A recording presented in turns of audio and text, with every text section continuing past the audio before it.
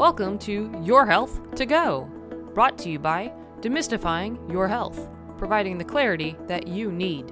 I'm Ashley Wood, registered nurse and author, your host.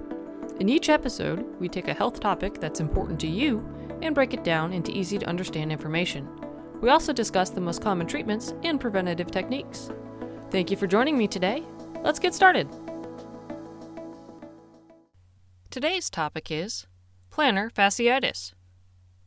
You wake up one morning and notice that you have a sharp pain in the bottom of your foot. As you make your way to the bathroom to get ready for work, you notice that the pain starts to ease up and eventually goes away. You assume it was a cramp and don't think much about it until the following morning when it happens again. What's causing your foot to do this? How can you get it to stop? Are there ways to prevent it? The thick band of tissue that connects your heel bone to your toes along the bottom of your foot is called the plantar fascia. The plantar fascia is the ligament that supports the arch of your foot and absorbs shock when you're walking, running, or exercising. When it becomes stressed and has too much tension placed on it by repetitive stretching and tearing, it can become inflamed, and this is known as plantar fasciitis. Certain things can increase your risk of developing plantar fasciitis. Some of them you don't have any control over, like being between the ages of 40 and 60, because it's more common in this age range, being flat-footed, having a high arch, or having an abnormal walking pattern.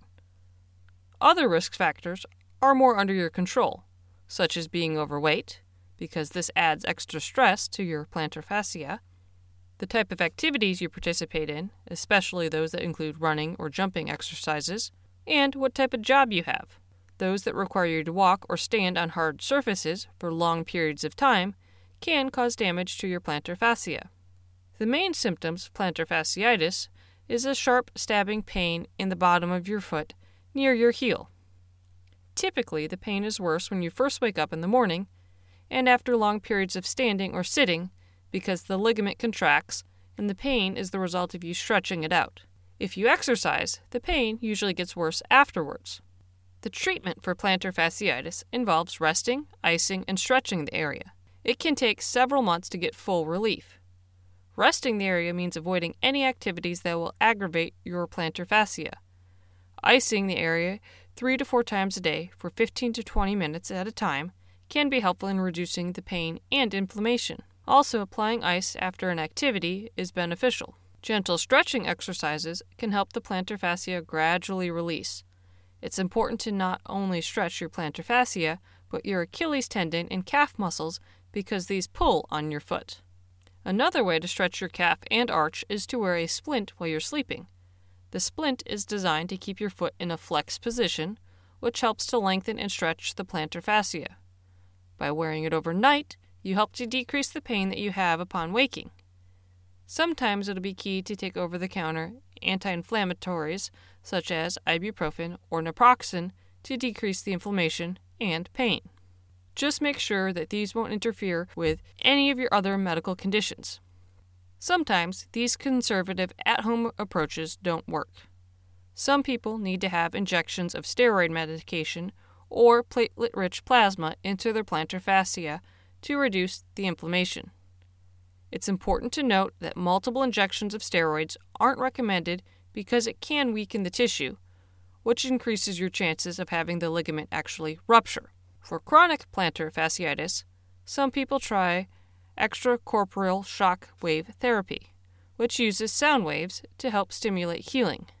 Another option is the 10X procedure, which is minimally invasive and removes the scar tissue. In severe cases, when all other treatment options have failed, some people have surgery to disconnect the plantar fascia from their heel bone.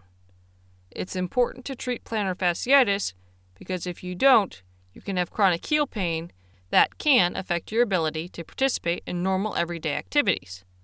Also, if you alter the way you walk to try to reduce the amount of pain in your foot, you can end up with foot, knee, hip, or back problems.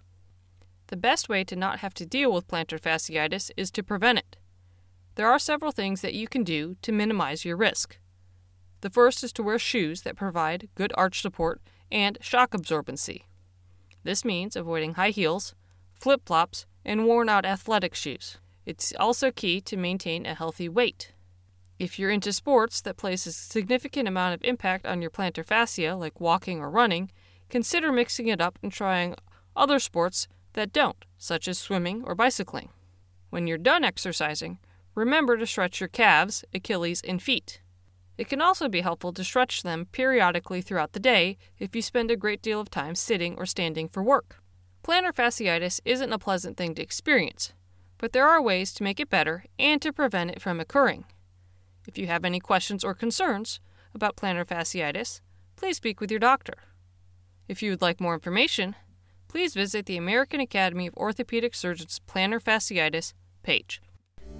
Thank you for spending some time with me today. If you found the material to be valuable and helpful, please tell your friends about us. We're on social media, so like and follow us there to stay up to date on our latest information. You can also sign up for our weekly newsletter on our website. Stay healthy, and please join us next time on Your Health to Go. Now, time for the legal statement. Please keep in mind that the content we provide is not intended to be a substitute for professional medical advice, diagnosis, or treatment. Always seek the advice of your physician or other qualified competent health provider with any questions you may have regarding a medical condition. Never disregard professional medical advice or delay in seeking it because of something you have heard on Your Health to Go or seen on the Demystifying Your Health site. Demystifying Your Health does not recommend or endorse any specific tests, physicians, products, procedures, opinions, or other information that may be mentioned. Reliance on any information provided by Demystifying Your Health, its employees, others appearing at the invitation of Demystifying Your Health, or other visitors to the site is solely at your own risk. If you think you may have a medical emergency, call your doctor or 911 immediately.